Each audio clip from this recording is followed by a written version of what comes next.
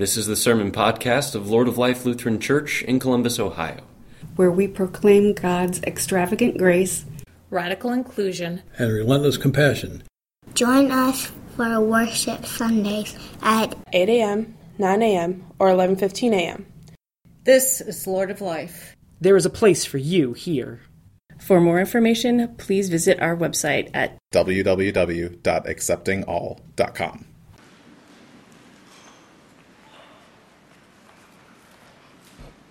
Good morning. Well, a great story of God's faithfulness, and one we remember, is from the 45th chapter of Genesis. Joseph said to his brothers, "I am Joseph. Is my father still alive?" But his brothers could not answer him, so dismayed they were at his presence. Then Joseph said to his brothers, "Come closer to me." And they came closer. He said, "I am your brother, Joseph, whom you sold into Egypt. And now do not be distressed or angry with yourselves because you sold me here. For God sent me before you to preserve life. For the famine has been in the land for these 2 years. And there are 5 more years in which there will be neither plowing nor harvest. God sent me before you to preserve for you a remnant on earth, and to keep alive for you many survivors. So it was not you who sent me here, but God. He has made me a father to Pharaoh, and lord of all his house, and ruler over all the land of Egypt. Hurry and go up to my father and say to him, 'Thus says your son Joseph, God has made me lord of all Egypt. Come down to me and do not delay. You shall settle in the land of Goshen, and you shall be near me, you and your children and your children's children, as well as your flocks, your herds, and all that you have. I will provide for you there, since there are 5 more years of famine to come, so that you and your household and all that you have will not come to poverty.' And he kissed all his brothers and wept upon them. And after that, his brothers talked with him."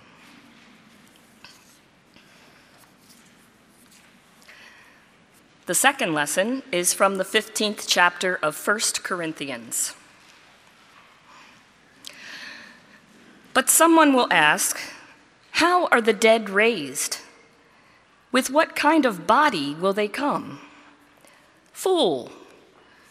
What you sow does not come to life unless it dies.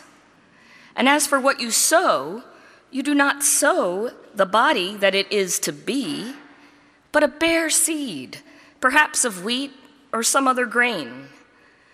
But God gives it a body, as he has chosen, and to each kind of seed its own body. So it is with the resurrection of the dead. What is sown is perishable. What is raised is imperishable. It is sown in dishonor. It is raised in glory. It is sown in weakness. It is raised in power. It is sown in a physical body. It is raised in a spiritual body. If there is a physical body, there is also a spiritual body. Thus it is written, the first man, Adam, became a living being. The last Adam became a life-giving spirit. But it is not the spiritual that is first, but the physical, and then the spiritual. The first man was from earth, a man of dust. The second man is from heaven. As was the man of dust, so are those who are of the dust. And as is the man of heaven, so are those who are of heaven. Just as we have borne the image of the man of dust, we also bear the image of the man of heaven.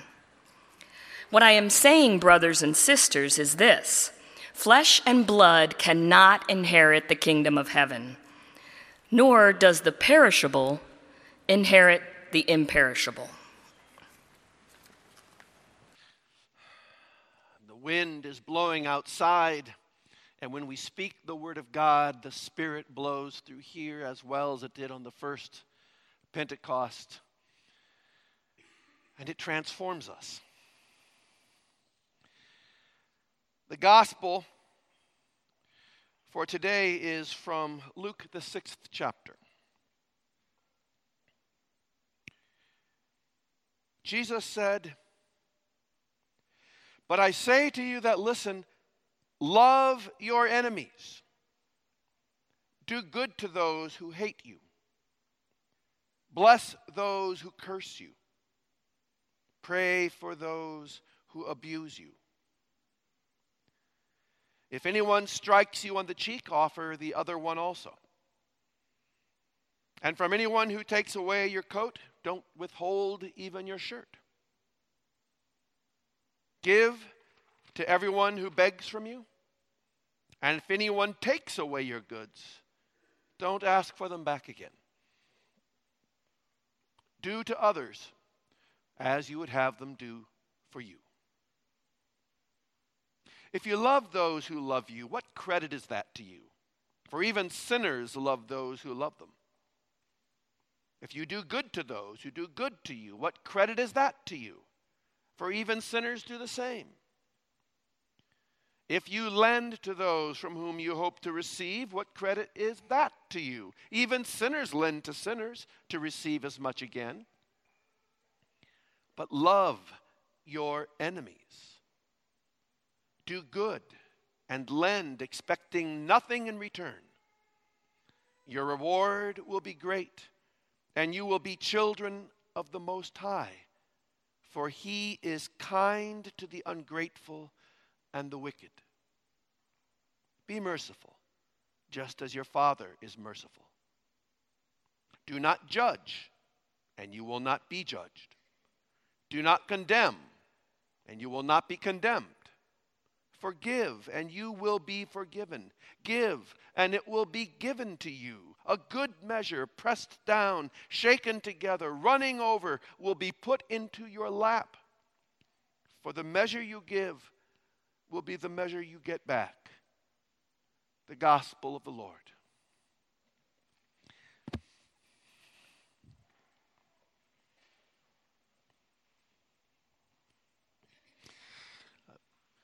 Just been watching the trees shaking out there.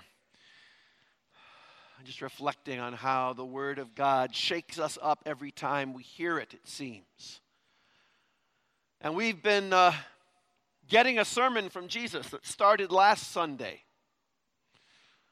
when Jesus was giving us the Beatitudes. And it continues this Sunday as Jesus continues to spout gibberish about loving your enemies and about praying for our abusers.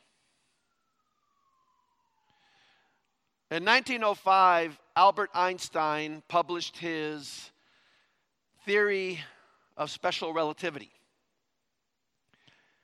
in which he described a world that was nothing like the world we know. A counterintuitive world. A world that we almost can't get our minds around. A world in which neither time nor space are absolute. We think we understand about time. If I say this and then say this, well, this happened first and this happened later. And Einstein came along saying, well, it depends on how you look at it. And we thought we understood that we could say that, well, this happens here and that happens there. only to find that, well, space warps. And so does time, such that we cannot count on time or space anymore. It's as if the solid ground under our feet got knocked out. And at about the same time, the foundations of what came to be known as quantum mechanics were being put in place, where instead of looking at the macro world, scientists started looking at the micro world and found that the world was just as strange down there as it was up there. And they started describing a world in which an object can be both here and there at the same time. That an object can defy all descriptions to describe it because its qualities of size and color and weight and other things can be spread out over other items as well. That there can be two objects entangled in such a way that they can be at opposite ends of the universe, and if something happens to this object, it happens to this one as well, instantaneously. And unable to describe this universe, they had to rely on strange and strained language, words like superposition, non-locality, to try to describe what was going on. Entanglement, super entanglement. Made me think about that hymn we were singing this morning. What the heck is an Ebenezer? And why are we raising it? Streams of mercy. The various ways, the poetic and strained language we have to draw on to describe the things that are most foundational.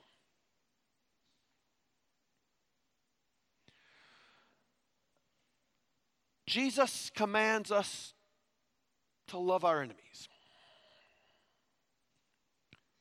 to not ask back when people steal from us, to not resist when people hit us, to pray for our abusers. And the more I start thinking about this, the more uncomfortable I become, because I become very conscious of how in the world do I preach this to a congregation in which it's fairly safe to assume that there will be at least one victim of physical or sexual abuse, that there will be at least one victim of a violent crime, that there will be at least one victim of theft and break-in. Do I tell them just get over it? Just love everybody. That's not the way our world works. Our world relies upon justice. We need justice. We need to know that if someone is violent towards us, there is some sort of a societal structure that will put an end to that. We need to know that you can't just go around and take other people's stuff. We need to know that it is not all right to abuse other people as if they are objects rather than people. And so we have a system of justice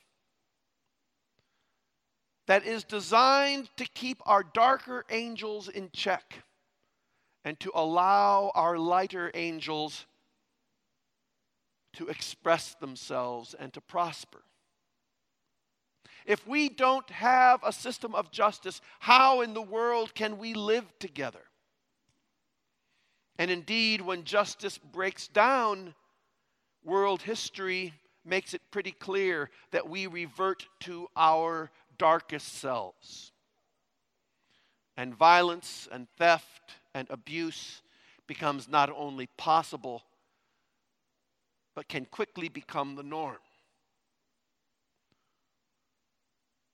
So what is Jesus getting at when he commands his disciples to do these things and to act this way? Well, I think in order to open up this scripture, I've got to talk about two worlds at once. I have to talk about the world we live in and the world that Christ is drawing us toward. Never forget that Jesus is a rabbi. And Jesus came from a long tradition of rabbis who had lots of rhetorical tricks, lots of literary means at their disposal in order to teach those who would listen. And one of the rhetorical tricks that we see Jesus use again and again in his ministry is the device of exaggeration. He commands his disciples to do things that they can't possibly do. Give away all of your wealth and follow me. Forgive not 7 times, but 70 times 7. And follow me. Love your enemies and follow me. And it's not hard to imagine the disciples looking at each other and thinking, how in the world can I do this? Because I have not yet met someone who, if they are struck, just puts their arms behind their back and waits for the second blow. I have yet to meet someone who, when their home is broken into, does not feel violated and wants justice to be done. And I know that I sure as heck, as a pastor, am never going to counsel someone who lives in an abusive relationship to just go submit and pray for your abuser. This world does not work that way. We are broken people living in a broken world, and yet Christ holds up this vision of a world that seems counterintuitive, that seems fantastic to us, and yet here it is. And he has to come up with poetic language in order to describe it. And so he tells parable after parable after parable, trying to get people to glimpse this deeper, more foundational, more basic world that he wants us to know, that he is forever drawing us into. He wants us to see those foundational elements and to draw us through that gate that somehow has something to do with grace and love. In our first reading, we hear the story of Joseph. And Joseph has survived things that we can barely imagine. His own family beats him and throws him down a well, sells him into slavery. And it doesn't end there. He gets falsely accused of rape. He gets put in prison. It seems like everyone he meets abuses him. Until finally things turn his way and he comes into a position of power. And suddenly here is his family right before him, in his grasp. And at this moment, justice would demand punishment.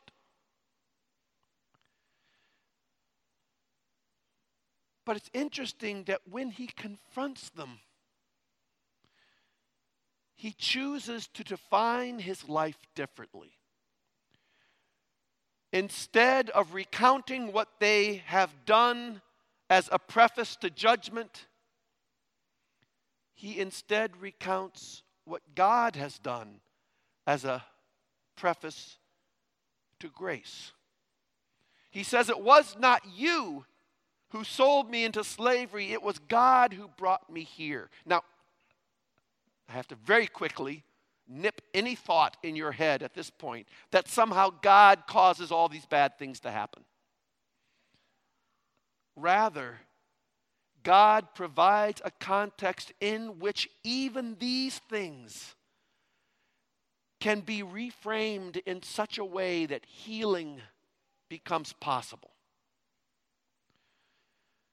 He says, don't blame yourselves. Don't be angry with yourselves. I'm living a different story now. A story in which grace and forgiveness and healing becomes possible. And then the story ends with that little phrase about, we've seen these brothers in terror before Joseph, this ruler. And then it ends, it says, with them just sitting down and talking together. Such a casual and familial sort of image. The family has been restored. He once again has brothers. Once again has a father. Once again has this community. And today, like those brothers, we come into the presence of our ruler with no right to expect anything but judgment. And instead, we receive a word of grace and forgiveness. Instead, we receive, like Joseph's brothers, an invitation to come and eat, to gather around the table. Instead, we receive our family. We receive our community. And we get drawn deeper into that strange and mysterious kingdom of God in which these things become possible. And by the grace of God and by the transformation of the Holy Spirit, we taste these things even here in the midst of our broken world, in the midst of our broken lives, until the day comes that we get drawn into the fullness of that strange and wonderful world. Amen.